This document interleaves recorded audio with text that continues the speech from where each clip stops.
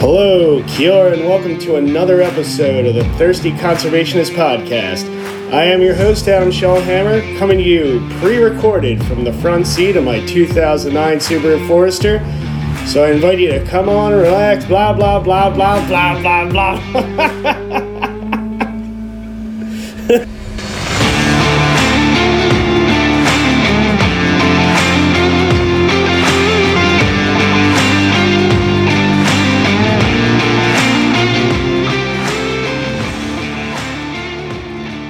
Kia ora and welcome. I am back, sitting in the dark of the Subaru, recording another episode of the Thirsty Conservationist podcast. Happy to be back. It's been an exciting week, everyone. We've been officially live for just about a week now. We've got a lot of folks passing through the platform. Nick's been doing a hell of a job getting the word out on the TikTok page. And couldn't be more thrilled with the initial response from the Wooden Journey platform. I mean, it's so encouraging to see people engaging in such a meaningful and proactive way. I've seen comments on all the blogs, on the Explore page, feedback on what people would like us to focus on, stuff that has been of value to them. It's just been really heartening. Because a lot of it, it's just, something good's going to come of it. We're all here for the same reason. And when you get this much passion in one spot, when you bring this many people so enthusiastic and dedicated to creating meaningful change, when that all comes together, something powerful will happen. And you can you're starting to see it. And it's just incredible. And I couldn't be happier to be involved with this. And I got to thank Nick again for having me on. And I can't wait to get him on an upcoming podcast so we can talk a little bit about the partnerships we're forming, the initiatives we have, the planting projects we have around the world, and the efforts we're undertaking to prevent deforestation, all to give this big blue marble a fighting chance at healing itself. Because that's really all we need to do. Sometimes, when you look at systems over time, the most resilient system is the natural world around us. I mean, when you think about how much damage we've done through the industrial age, it's just the industrial revolution. Good Lord, in a very short amount of time, we went to town. I mean, we made great advances, and obviously we have a quality of life that reflects those advances. And it's amazing. So look, it is what it is. But the amount of pressures we've put on the natural world, and for the fact that it still provides abundance and can still support us even now is just, it's just so powerful to think about in that way. I'm kind of getting off on a tangent, but I think I'm going to run with it, to be honest. Because I guess that's the fear. It's at what point does that system become so broken that it can't support us? And I think that's the fear we probably all we feel on a daily basis. We know that we've pushed it too far. We've been pushing it too far. We've been taking too much, and not enough's gone back into the system. We're out of balance. Because we're nothing more than animals. We're just one of the species that inhabit this place. And while others work in balance, we do not. I had this weird thought. I was talking to my wife, and I had this weird thought about, this will be super thrilling for anybody interested in predator-prey cycles. But it's the first one you learn when you're going through environmental biology. It's the lynx and the snowshoe hare.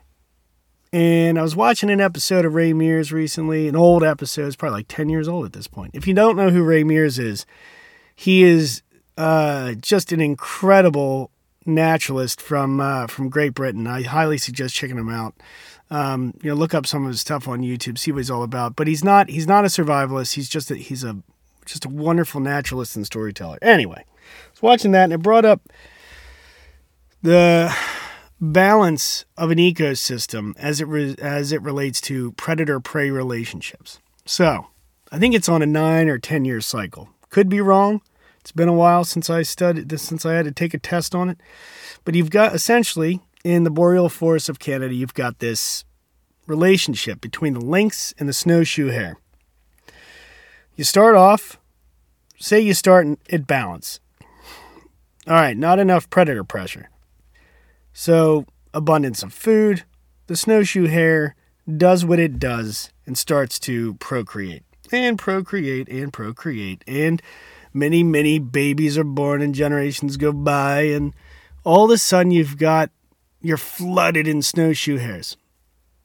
So 2 things happen. First, food supply starts to dwindle. Right? All the little saplings, all the twigs, all the good stuff starts to decrease in volume. There's also some stuff to show that perhaps there is a chemical reaction, defense mechanism from the plants that'll put off, some kind of nasties that'll make it not taste good. So it's a kind of a deterrent. I'm not positive on that. I think that's been proven. But what I do know is, as the snowshoe hare population explodes, following just behind it a year or 2 is the population of the lynx, because all of a sudden it too has an abundance of food. So, a couple years go by. 3 years, hare reaches its peak. The lynx is right on its tail, literally and figuratively. Starting that 3-year peak starts to decline. Why? Reduced food source and more predators chasing them around. So, what happens? The lynx population increases, driving down the hare population. A couple years after that, the hare population tanks. What happens after that? Well, there's no more food for the lynx. So the lynx population begins to tank. And then it gets to the valley, and what happens again? It goes on an upswing. So in the natural world, there's a rhythm. I'm not saying it is a kumbaya, beautifully harmonious rhythm. I mean, it's nature. It can be violent, and it's, these things are fighting for their lives and existence, and they're clawing every day. But there's a balance and a rhythm, and it's so damn consistent that you can literally set a calendar to it, like a 10-year calendar for these relationships, and you know what'll happen because it's happened a million times over. It's been happening for eons. We're the only species that doesn't really do that. What happens if we don't have enough food? We go make more, or we just go find another landscape and we just draw it down till there's nothing. And then we move on to another one, and we just keep going. What happens if we can't find shelter? Well, we'll take some resources there. We'll just jack up some houses. We have advances that have allowed us to step out of these natural cycles and rhythms. And honestly, I'm pumped. This podcast is not going in the direction that I planned. But man, you get me on a predator-prey relationships, and it's a whole new thing. But the human species is the only species not to fit these molds. We've evolved in such a way, in our infinite wisdom and intellect has allowed us to rise above, I say that full tongue in cheek, but from a landscape engineering perspective, from just a force on the landscape, we've just taken it to another level. But it's important to remember that we are no different from the rest of the species. We have to find a way to live in balance. Right now, we're not in balance. We've got imbalances in so many arenas that need to be addressed. The carrying capacity of the world cannot sustain our current growth. The methods we're using to produce the resources we need at this time are not sufficient to meet future needs. Some of them are pretty darn degenerative. So just in our attempt, we've gone so far past survival. I mean, we're past content. Now it's just, we've just got to figure out a way to get it in balance. And I guess that's the fear. Again, we're back to this fear factor, but it's true. And as I ramble on here and I stare up at the stars at the southern hemisphere, I'm grateful that I even get to talk to you from inside this car. I mean, all the base needs are being met, and I get to have a nice conversation with my little Subaru from my little corner of New Zealand. But I guess what we need to try to do is figure out how to work in balance. What does that mean for the human species? I don't know if we know. I think we knew. At one point, we probably knew how to operate in balance, and not just. It would have been required. I mean, if you think about even, later stages of the hunter-gatherer regime, we understood the rhythms of the landscape. We moved with the migration of whatever it may have been in that area. We understood that the landscape was going to provide something at certain times of the year, and we would have prepared for it. Even more recently, I mean, you talk to old farmers, they had to work with the rhythm of the season before they had mechanical advantage, before that there was, industrial fertilizers. Before we had that, there was a rhythm of the season. And I guess, I hope I'm not romanticizing this, but there's a part of me that just wants to get back to finding that rhythm. It's so hard, and I feel like it's the pathway forward. I'm looking into things like regenerative agriculture, which has all sorts of connotations now. I feel like it's been weaponized. But when you look at some of the practices of regenerative agriculture, it's just old school conservation practices for ag.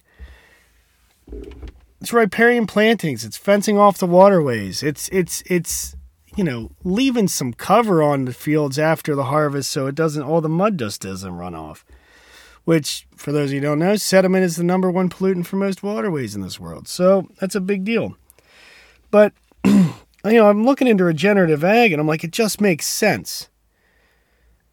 There's elements of it that might need to be refined for the current world's carrying or just population. And maybe there's a balance to that as well. Like, we probably can't turn back the clock to the way we used to produce food. Like, I just don't see it in the cards. But there's got to be elements of that old school method, adopting some regenerative practices that use kind of integrated pest management to deal with pests, to ensure successful harvests. There's just got to be something to it. I also like when you look at things like Alan Savory, Joel Salient, and we've got Greg Judy, the way they view the management of their herds, sheep, beef, whatever it is. Those species, herd species, the ungulates, they're made to work through a landscape quickly, as if they were being pushed by a predator. So these farmers are trying to farm in that manner. So they'll just mob up cattle, more condensed clusters, but they'll move them faster. So they're always on fresh grass.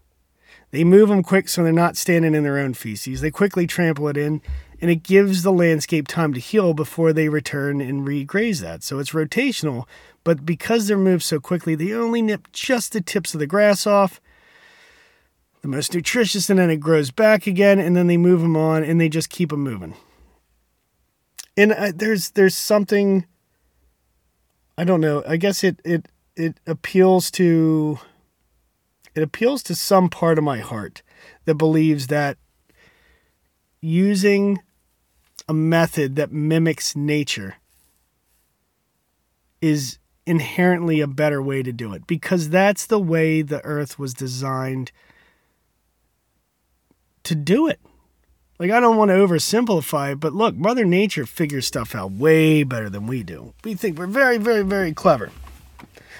But when you think about these systems and how they were designed, if you think about grasslands and the species that were meant to be there in the abundance of which they used to, inhabit those areas. If we can mimic some of this and bring it back and adopt some of the old school strategies that used to be ubiquitous, it would just be, maybe it provides us a pathway forward on how to find that balance again.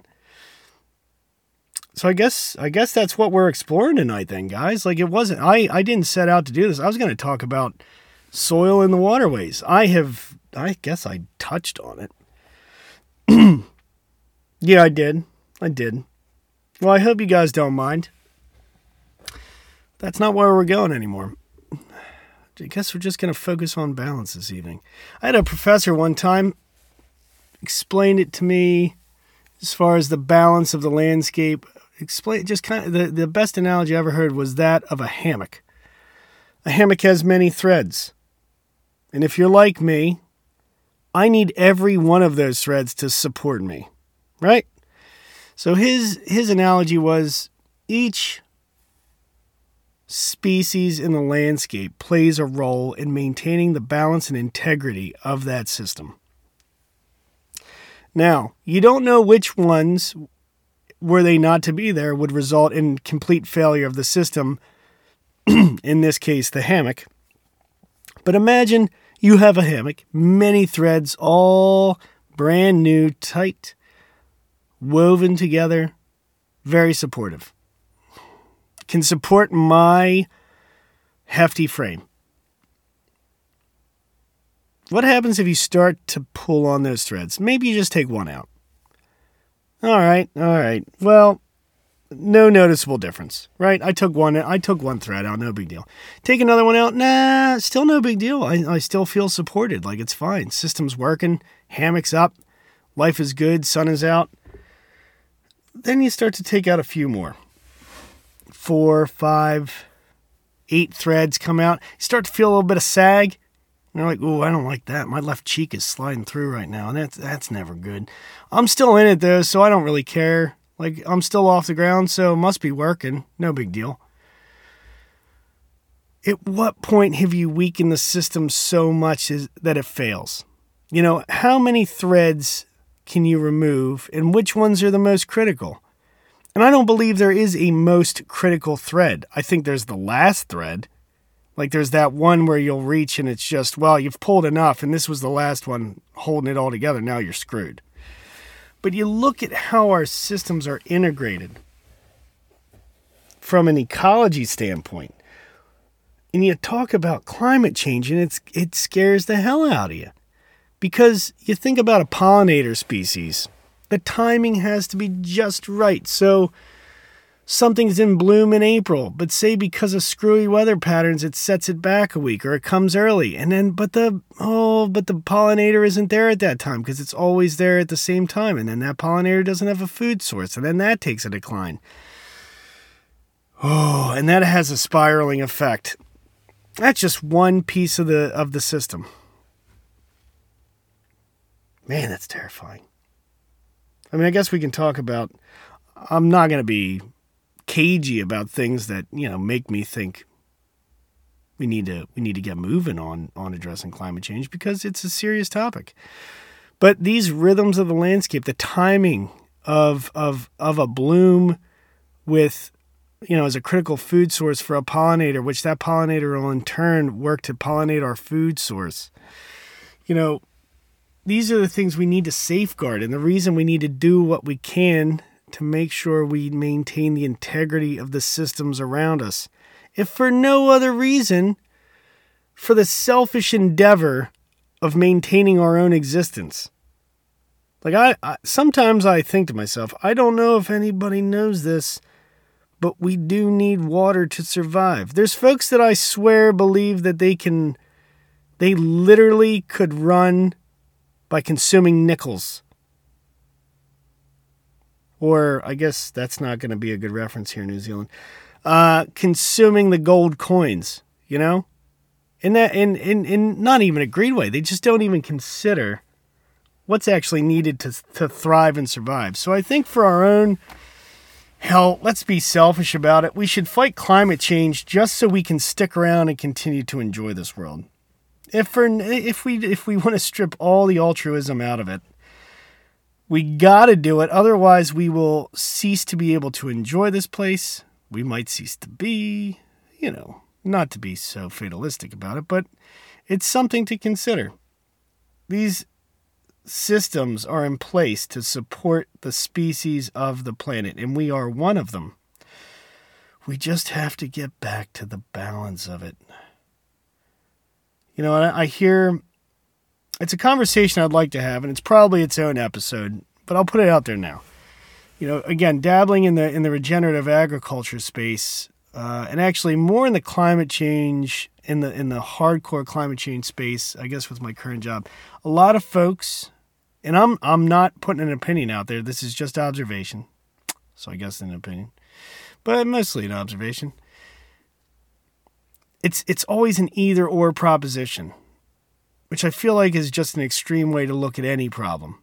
But so when we're talking regenerative ag, you have a group that will inherently say, well, meat production is killing the planet.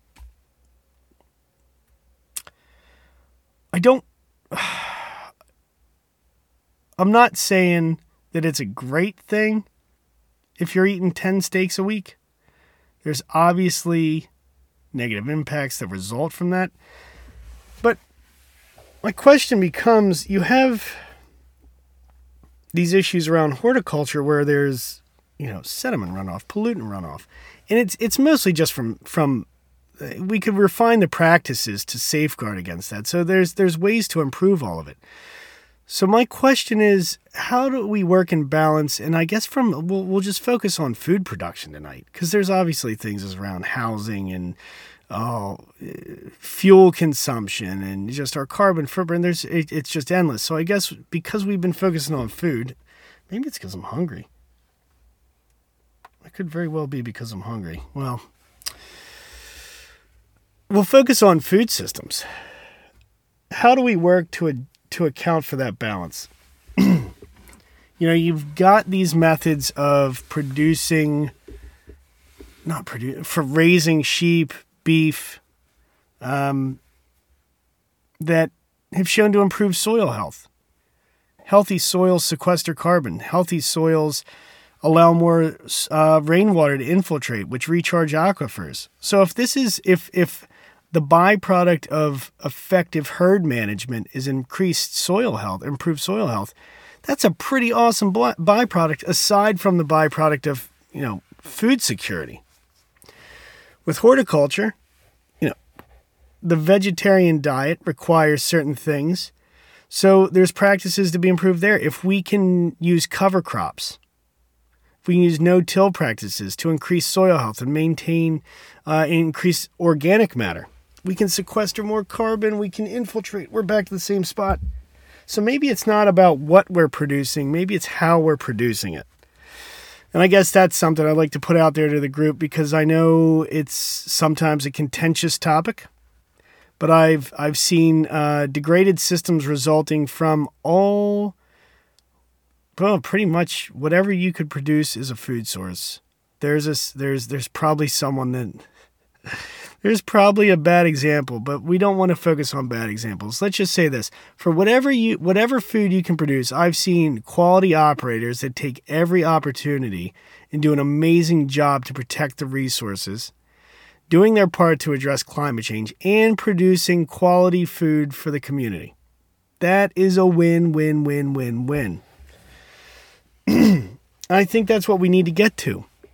We can't just turn on each other because of look. There's clearly a case to be made for a balance in dietary intake. Okay, but I think we should be cautious in how we approach this discussion with the wider community, because there's a lot of benefit to be had from working together on it. And if you're constantly making adversaries, it's going to be an uphill battle. Just an interesting point. Okay, so there's a discussion around dairy, right? The methane around dairy, and I am not a dairyman. I do enjoy my milk, especially of the chocolate variety. But I just want to, this is just food for thought. Okay? Nothing more, nothing less. An alternative to dairy that's emerged in recent years is almond milk. Okay? It's kind of been touted as a more environmentally friendly alternative. The only issue is a lot of places that now have industrial scale production of almonds are free draining soils, sandy soils. I believe a lot of them are in the southwestern region of the U.S. But almonds like high water table. They like their feet wet, which means you have to irrigate, which means you're using groundwater. And a lot of those places are running out of groundwater. It's pretty scary. But it produces almond milk, which is overall viewed as a healthier product with less environmental impacts. I just think there's nuance to this stuff, guys. And I wish I had a better way to present this. I wish I was more eloquent with it. But it's just one of those things. I feel like it's a discussion we need to have. I feel like we have to stay open-minded in how we approach these discussions. And I think we just need to find the balance.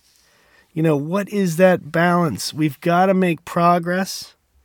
But clearly this system was intended to work with a number of different factors. You know, it's not an all or nothing thing. There's rhythm. So how do we work within that rhythm, guys? And I think together on the Wooden Journey platform in here, I think we've got a chance to do just that. I think we have a chance to maybe rediscover some old school methods of operating. Blend it with the new school, throw in a bit of tech. I mean, we're halfway to being cyborgs at this point, but I'm not saying it's a bad thing. But how do we bring it all together? Okay, we had know-how before when we needed it. We did it out of necessity. How do we add technology to bring us out and just take us to the next level?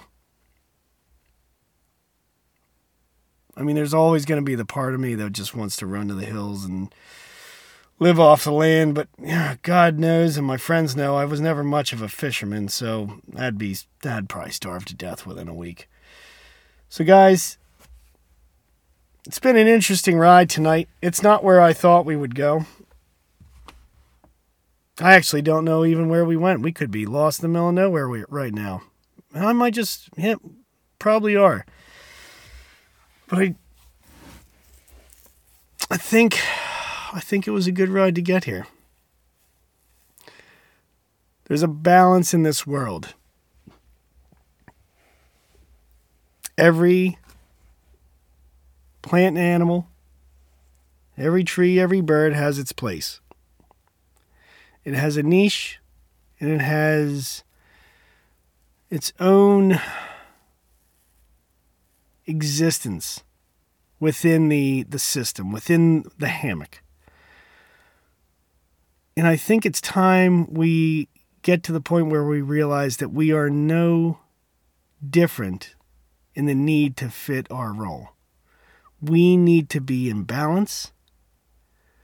We may have certain advantages over other species, but this is not, we can't keep leaning on the Abrahamic view of stewardship as in we have to subdue the wilderness. Like that, we got to get past this.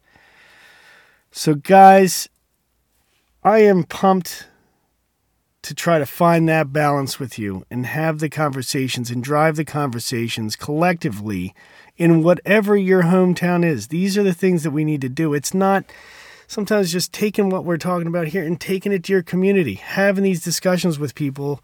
There's people that have influence, people that have that might be able to have a positive impact in your own community. This is where we can start. So we're going to continue to explore some topics here. Tonight was balance. I mean, I can't do a Sean Connery impression very well, but well, never mind. I won't go deep cuts on the second episode with a Highlander reference. I'm sorry, but guys, it's been an awesome night. The journey is definitely different from what I expected this evening, but I thought this was it felt like the right way to go. Maybe it felt balanced.